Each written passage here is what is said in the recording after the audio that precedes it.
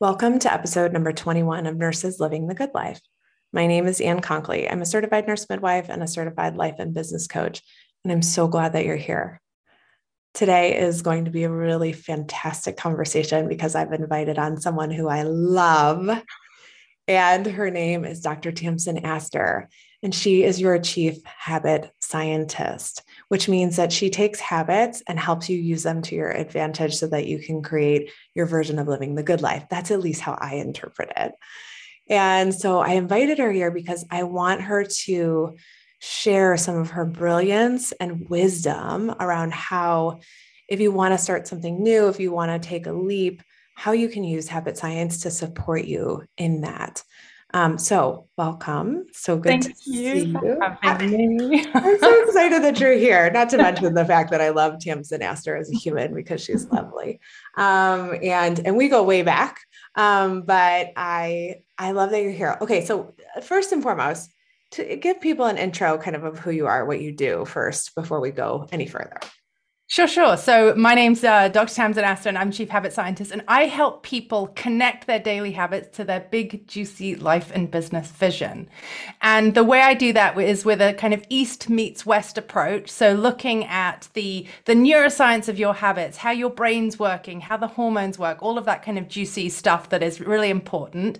And then I weave that in with some of the Ayurveda and yoga philosophy and practices. And Ayurveda is the sister science of yoga, and it means the science of life. And if you're familiar with traditional Chinese medicine, it's somewhat similar to that. But the basic lens with that is to look at your energetic profile and understand that and make decisions within that framework so that you're not pushing against something that is not your nature. And then connecting that to the bigger vision, like, what does life look like for you, and not what life should look like for you, not what should you want because of your age, your gender, your degree, what you're currently doing, what your church says, what your mom says, all of that shit. It's what you want, what excites you, what legacy do you want to leave, what impact you want to have, what kind of world are you trying to create and be part of. Yes, that's got a lot. We can unpack quite a bit there, actually. Of course we can. Okay, tell me about let's give them now, dial it back a little bit and let's come back to the basics of habit science and just tell them what what is the science habits? Because I think some people like me were probably like, what the fuck? It's just a habit. Like Right, that's right. just And part, that's and right? that's why we end up struggling so much, right? Is we think a habit is just a behavior. But a habit is actually made up of three parts. There's the cue, the thing that triggers the actual habit, the action, the behavior, the habit, the thing that we all know about, the thing we're doing, the thing we're trying to do, the thing we're trying to stop doing. And then the R, the reward, is what are you getting out of it? And what trips a lot of people up is they go straight to the action. They're like, I'm going to add exercise to my life, or I'm going to stop eating bonbons and watching 3 episodes of Netflix every night rather than just watching 1 episode of Netflix with a cup of tea or whatever, right? And so we're not looking at the cue, the thing that's triggering it, the person, the place, the emotion, the preceding event, the time, right? Those 5 cues that trigger the behavior. And we're not looking at the reward. What am I getting out of it? Am I getting a dopamine hit because I'm getting the likes on the gram, right? Am I getting a sugar hit? Am I getting social interaction? Like, what am I getting out of this? And so when we're looking at changing and understanding habits, it's really important to understand the 2 bits on either side. And this also plays into how the brain is actually firing and what's actually going on in the brain when we're trying to do this. Wait, why? Because the brain is wired in this way, or like why? Because there are different areas of the brain that are involved in this, right? So the brain evolved up and forward, right? So we started with the brain stem and the brain evolved up. So the most evolved part of the brain is this bit right here, the prefrontal cortex. And this is important for habits because the cue and the rewards, the bits on either end, are happening more up here in the prefrontal cortex, whereas the actual behavior is happening in a less evolved part of the brain, in the basal ganglia, which means we have less access to it, which means that when habits are created, which our brain is trying to do to help us, right? Our brain's like, let me automate that shit for you. I see you're doing it quite a lot. Brain's agnostic, does not care, just notices a repetition of actions and goes, okay, I'm going to connect these all, and I'm going to remove you having to think about it or notice it so that I can create more energy and space in your brain. So your brain is trying to be helpful, right? Yeah. Which is why we create these things. But the problem is that once these habits are in place, once the neural connections are made, once they are heavily myelinated, which means that the connection between them is stronger and faster, it's harder to break, right? Right. And wait, so this is explains why things like giving up gluten, especially if you're the person who Right. finds some reward with gluten, or there's a nice dopamine hit after it, right? Or giving up smoking, why this can be particularly challenging. Yeah. Right, because you might have connected the smoking with having coffee or with having a friend or with getting in your car at the end of the day or having had a row with someone. This is what you do, right? So you're connecting it to an emotion, you're connecting it to a time, you're connecting it to a preceding event. And so your brain is not thinking, I'm going to do this. It just goes into this automatic habit loop, right? And because the action is in a less evolved part of the brain, we have a much harder time accessing it. So if you really want to change your habits, you want to look at what are the cues, what are the situations that are triggering this habit cycle? When I'm with this person, I find myself always doing this. At this time of day, I find myself always doing this, right? And then what is the reward? What am I getting out of it? So when you look at those two ends, that's when you can get into it and have some fun, right?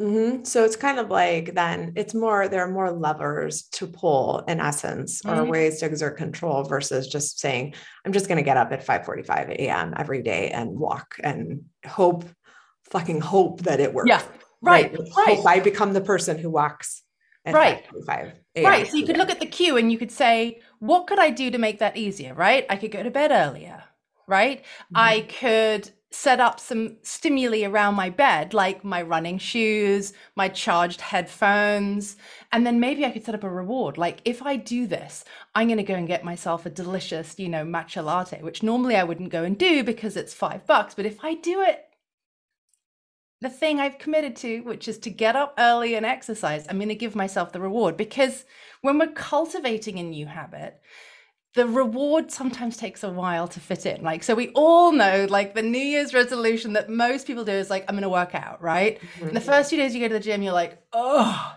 But then after a while, you start to feel good, right? Like your pants slide over your ass a little better, you have a little bit more energy. And so the reward starts to become the behavior itself. But sometimes it's hard to stick, right? So, doing something that has no relationship to it can help stimulate it. Like potty training a kid, right? Like your kids, my kids don't need the gold sticker, the Lego toy, the thing anymore, the reward. Like the reward is emptying the bladder and not pissing their pants, right? Yes. Having dry undies. Yes, yeah, exactly. So, okay. So there's lots of levers to pull, lots of ways to influence it. And I'm curious, how does it help you to be a person? Because we talk a lot about, this podcast is clearly called Nurses Living the Good Life. We talk a lot about becoming nurses who can live the good life today, right? With our thinking and with the actions that we take and taking massive action. But how does using habits to your advantage, using cues, building the rewards in, how does that play into helping someone live the good life, do you think?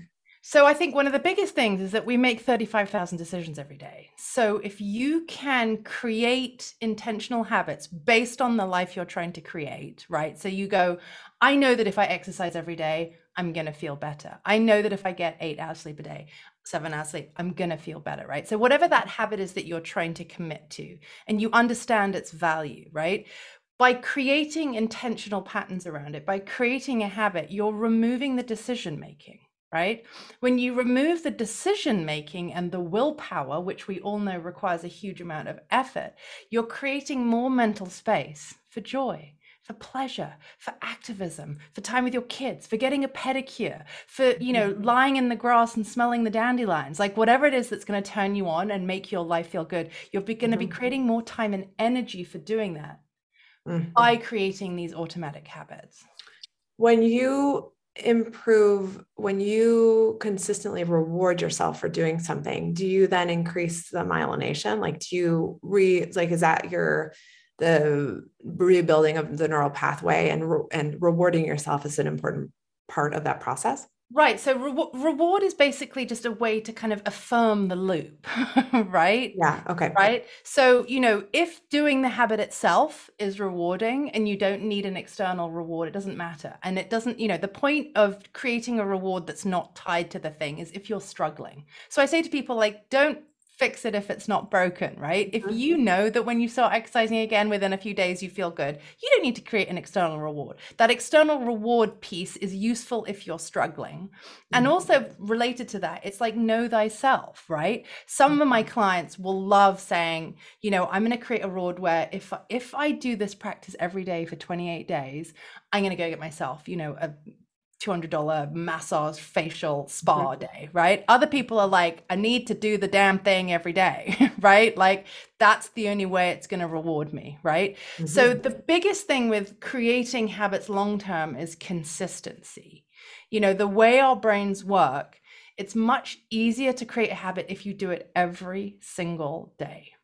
And so the difficulty with that is a lot of the people are like, I can't exercise every day. I don't have time in my schedule. I've got to be at work at 5 a.m. Like, this is not going to work. So I say, okay, do the habit every day, but make it elastic. And what I mean by that is make it shorter or longer, but still do it every day, right? So exercise one day might be five push-ups or holding a plank for 90 seconds. Exercise the next day might be a 60-minute yoga class. Exercise the next day might be, a 2-hour like walk in the national parks or the metro parks with your kids and your dog, right? Exercise the next day might be a 45-minute Pilates class. Exercise the next day might be a 15-minute HIIT video. The point is that you've committed to moving every single day, but you're going to be elastic about how much time you spend on it, while maintaining accountability to yourself. Right. Right.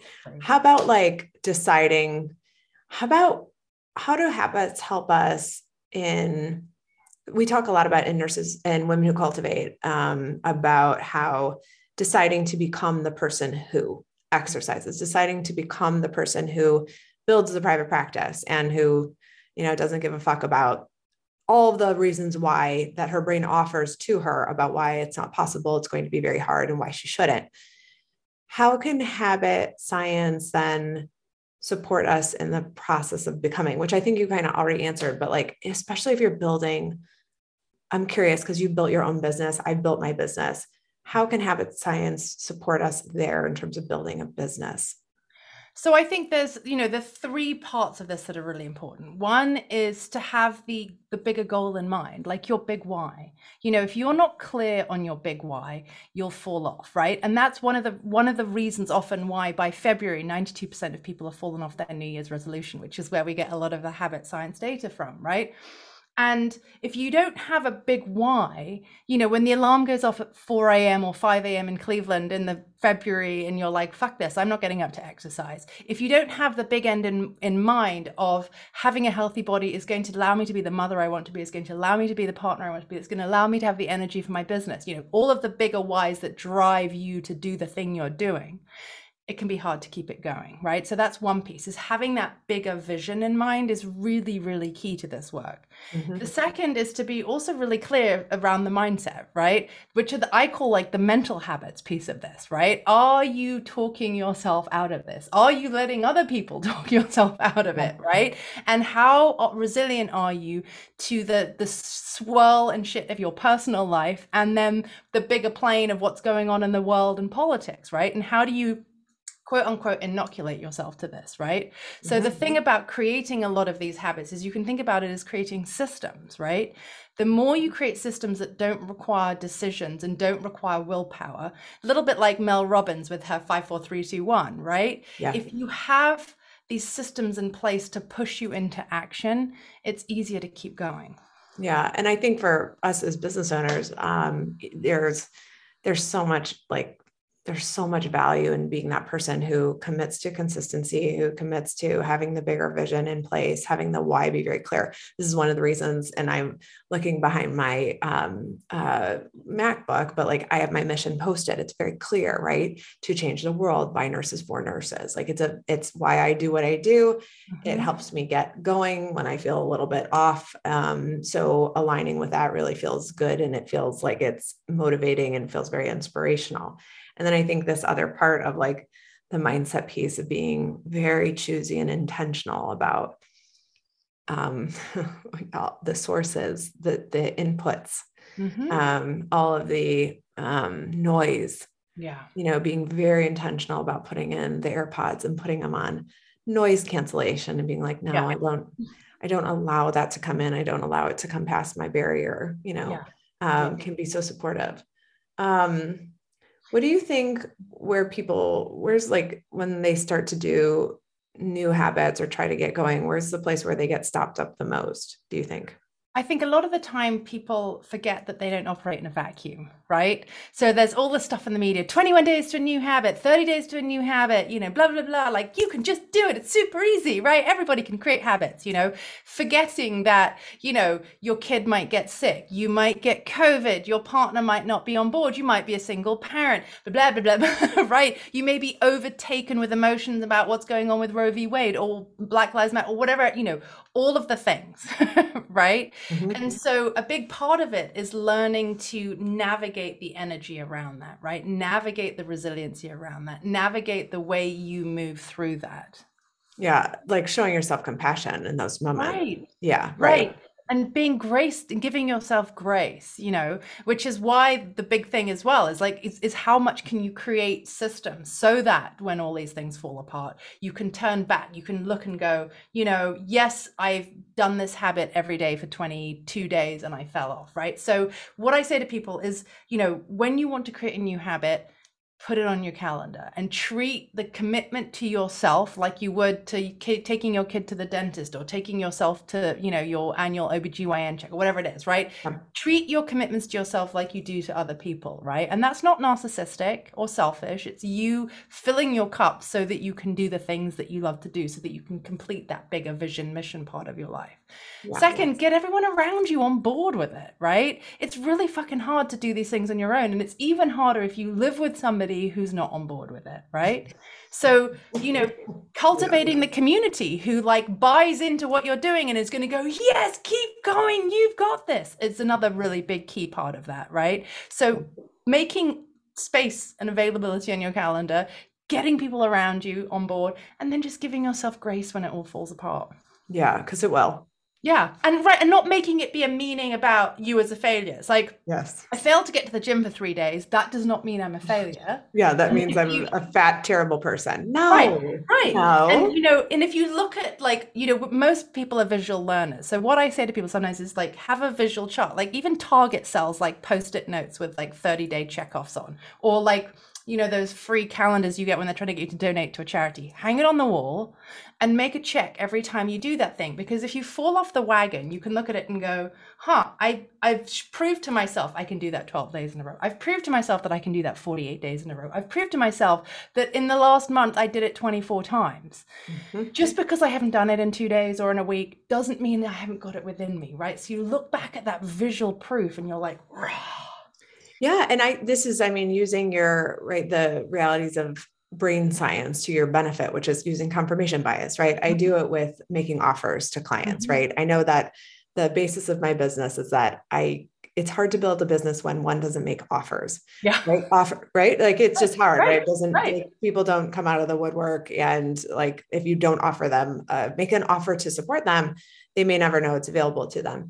So if I commit to being the person who builds a business, I commit to making offers. And one of the things I think is helpful is to see the jar of, marbles, or the visual cue for me is, oh, when my brain offers me, this is terrible, you're never going to get there, so hard about building a business, I can look at it at the visual reminder and say, oh yeah, there's 35 marbles in the jar, which means that I've made 35 offers to people. Some of them said yes, some of them said no. It's okay. Right. But when I say that to my brain, And then my brain says, wait, are you sure? And I say, no, I've actually made offers. And I look at the jar and I say, oh, I use confirmation bias to my benefit. I say, oh, no. Let me show my brain the evidence that in fact, Right. yes, I did that. I did that hard thing. Yeah. I'm still standing. Totally. I'm Well, here. totally. Right. And that's our brains are designed to look for what's not working, right? Mhm. That, our brains are designed to like scan the savannah for the, the woolly mammoth, the saber-toothed tiger, right? And that's how we're still designed, right? So that's one of the reasons I also get my clients to brag. I'm like, at the end of the day, at the end of the week, be like, fuck yeah, I did that thing. Yeah. I get my clients to send me photos. I'm like, look, I made it to the gym. Look, I'm running on the beach.